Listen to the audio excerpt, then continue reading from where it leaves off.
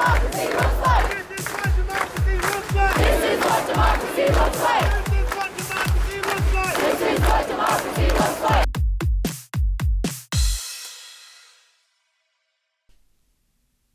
Hey everyone, welcome to Be the Change. My name is Lily Mott, and today I'm going to be talking about how change comes when you combine your interests and your passions. My guest this week is Ame Akotie-Oyekan, and she is, among many other roles, a city planner, researcher, organizer, and artist working at the intersections between public health, the environment, and inequality.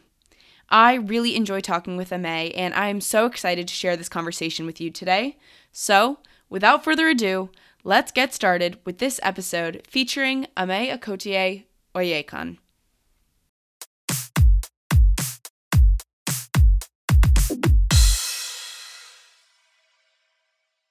I'm an artist. I'm a planner, a city planner, an organizer, a researcher that I work at the intersection of public health, the environment, and inequality to work collaboratively with folks in the academic sector, folks in government, nonprofit and community-based partners to advance equitable environmental and climate initiatives, policies, and programming. I've done work spanning from academic departments, just wanting to see a change in the culture and in the curriculum of my program at the University of Oregon, and making suggestions on how to make it a more equitable and inclusive and welcoming space for students of different backgrounds. I've worked with local government partners on how do we make multimodal transportation projects more equitable? How do we make sure that folks of different abilities are able to access affordable transportation options and not always have to drive everywhere at the same time? I've done a lot of education and outreach as well, workshops, presentations, teach-ins, just about, intersectional justice and how environmental justice is also housing justice, it's labor justice, it's justice in the emergency management and disaster response cycle, and tying all these things together. And then been fortunate to work in state level climate policy around regulating emissions from heavy duty vehicles, around forming new administrative rules for the state of Oregon about how do we reduce greenhouse gas emissions from the transportation sector while increasing access to home ownership, to the daily needs, to daily services and needs that people need access to. And so, just been working on very, interdisciplinary environmental issues across nonprofit, academic, and government partners, really just wanting to see resources and investment and funding decisions shift to communities that have historically lacked access to community investment, and that obviously having an impact on public health and economic outcomes. So that's a bit of me. I feel like that was kind of all over the place, but yeah. And then I guess when I'm not doing policy and outreach and education stuff, I'm making art and just using art as an invitation for people to have a conversation about these things. And so, I've been really trying to lean into that, whether that be photography or writing or poetry, just having that. I think an invitation is the best word, because sometimes an academic paper isn't as inviting.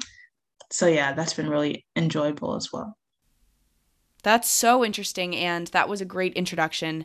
I'd love to know more about your background and how you got to this point now of being so involved in all of these different types of work. And of course, you're working in a variety of issues as well. So, can you tell me more about that path that you took to be where you are now? Yeah. Yeah, thank you for the question. I definitely started off with just like a deep empathy for the more than human world. Growing up, I was always outside, and I just really loved animals and plants and the natural world. And I knew I wanted to be a scientist. And that's what I studied in my undergrad career. And then when I made the transition to grad school, I think it was just in a point in my life where I was just becoming more conscious about the world and my background. My family comes from Nigeria, and that's a region where in about 50 years' time, if greenhouse gas emissions trends continue on the pattern that they are, that region is going to experience temperatures that are unsuitable for human habitation.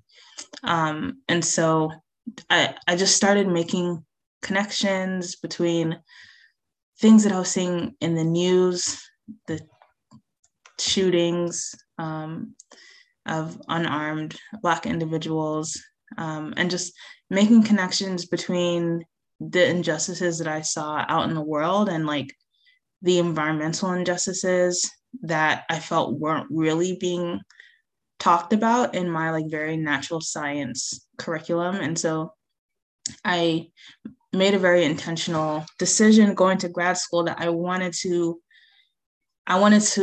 learn how to talk about power and inequality and difference and how that brings about different environmental experiences and how to do research around those issues. And then once you do that research and you gather that lived experience from communities that are experiencing these burdens, how do we then close the gap between that and the policy and decisions that are made in kind of the policy space? And so I also wanted to learn how to be in conversation with policymakers, with the practitioners, the people that are making things happen on the ground and making investment decisions and making development decisions, because that's really where the rubber hits the road. And so I just got really interested in urban planning and the built environment and how the built environment can perpetuate injustice. And as I was doing this and as I was doing my graduate research on like green gentrification and how green spaces can catalyze gentrification when the community engagement isn't there, right? When the intention to make sure that this space is serving the needs of the community where you're building the park, when that doesn't happen, yeah, it causes like adverse impacts. But as I was doing that and just getting really steeped into this work, yeah, I got a job offer as the environmental and climate justice coordinator for the National Association of the Advancement of Colored People, or NAACP, the Eugene Springfield branch here in Oregon. And I think that's where I was really able to take all the things that I've been like formally learning in the classroom and in books and in studies and like actually apply it to the policy and organizing space. And that was a completely new experience. Like I'd never done organizing. I had never written a public testimony. I had never spoken to a legislator or a city councilor. Like and I feel like that is kind of like the disconnect. Like we're not bringing our lived experiences and engaging with our elected and appointed leaders and the people that do have the time and like means and knowledge to do so. And so just got really interested in the organizing space. And from there, just was constantly getting called on to share, my thoughts and my opinions about these things and share what was happening in the communities where I was, living and working. And yeah, just from then just being invited to be like a policy advisor or be on a rulemaking advisory committee. And so I think it had a lot to do with the organization that I was working with.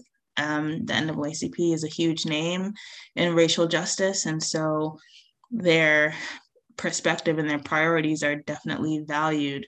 But I think I also had a lot of passion for the work that I was doing and a lot of knowledge around it. So I was bringing that to the table. And so I think it was just a combination of my own passion and knowledge around like environmental topic areas in combination with just a really, really lucky opportunity to work for this, very like well-known like historic organization that really just like catapulted me over the past year.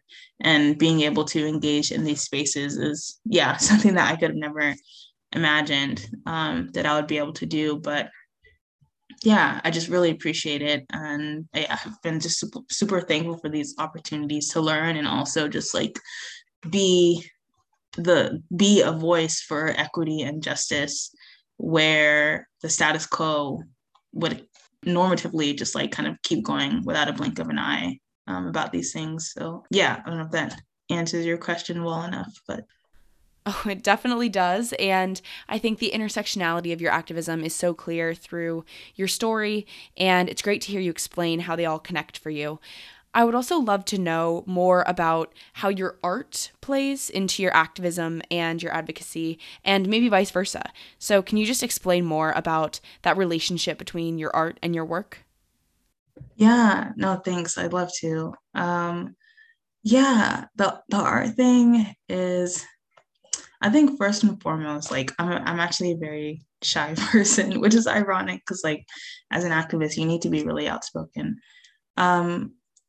But it is just another way for me to express how I'm feeling, to use my voice. That is a little, I guess, a little less low stakes than like giving a speech or something. And so for me, it just provides like an alternative way for a very like sometimes shy and insecure being to express myself. And I just think certain things resonate in images and in the way that like poetry is composed and put together that just doesn't come across in like an academic paper. And that like I'm leaning into that and appreciate that. And I think what I do is sometimes I am the subject of my own art. So like I am the model, and I'll place myself within larger stories, larger narratives where someone like me is not really supposed to be in that narrative. Like one example is that I like to like put on corsets and like cage skirts and pretend like I'm dressing from like 17th, 18th century England or something. And there isn't a whole lot of representation of Black people, dark-skinned people in 18th, 19th century London. But we were there, and being able to disrupt that and say that, we were here by placing myself in a corset and like having this narrative around a photo of me in like in a top hat or whatever. I think that itself is like a form of like activism and encouraging a conversation about what was it like for Black people during this time where, history has written them out of the books. And so with the art, I think that's one thing that I've done in the past is physically with myself being the subject, I am a disruption in a particular narrative that has very intentionally sought to erase people of color from that narrative. So that I think is kind of my most recent like mechanism of activism through art, disrupting status quo narratives and kind of encouraging conversations about that. That is such an interesting idea, and I'm so glad that you were able to find that outlet and express yourself in that way. Thank you for sharing that. And I want to end our conversation by asking you to share some advice. Lots of young people, particularly college students, high school students, want to create change and they want to make a difference, but they may not know how or maybe where to get started. Do you have any advice for those people who may be listening? Yeah, I think maybe two pieces of advice are coming to my mind. First, I think it's kind of starting where you are. And so by that, I mean, if you're interested in climate or transportation or housing or whatever the issue is, try to find the connection between that and your own personal life, your lived experience. Where does that issue show up in either your life or the life of a loved one or someone that's really close to you? So that you're not just spitting out statistics or whatever it is, but you're telling your own story and it's personal. And I feel like a personal story and storytelling trumps data and graphs, to me at least.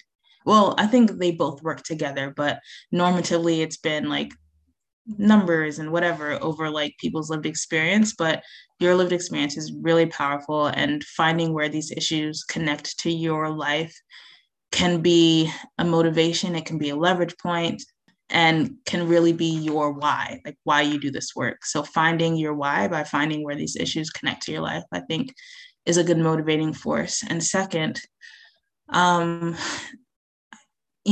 it's really hard to do this work alone. And the powers that be want to make you feel so alone and so isolated and lonely. And so doing this work with community can really make it worthwhile. And so whether that be just like a group of friends that you all like pop into your city's city council meeting every Monday together, like, or you join a whole organization, but finding your community in this movement and finding alignment and connection and intimacy with people that want the same things as you do, that care about the same things and that value the same things as you do. It just fills you with so much hope and joy. Just leaning into that and using that as the vehicle through which you do your work is really invaluable, and I think is really important. So, yeah.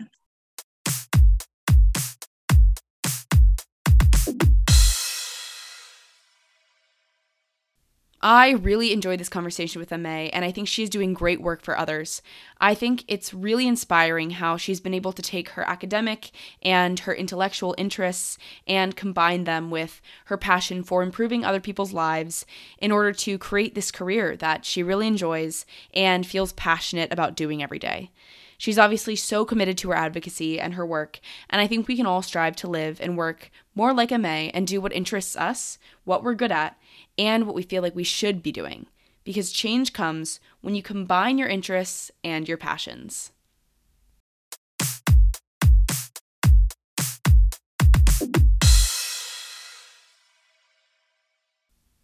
Thank you so much for listening to this episode, and you can connect with Amay on Instagram at OMOecology to get connected with her. If you want to talk about anything I mentioned, please reach out to me by email at lily@bethechangepodcast.org or on Instagram at bethechangepodcast. Tune in for my next episode, but until then, be the change you wish to see in the world. Bye, guys.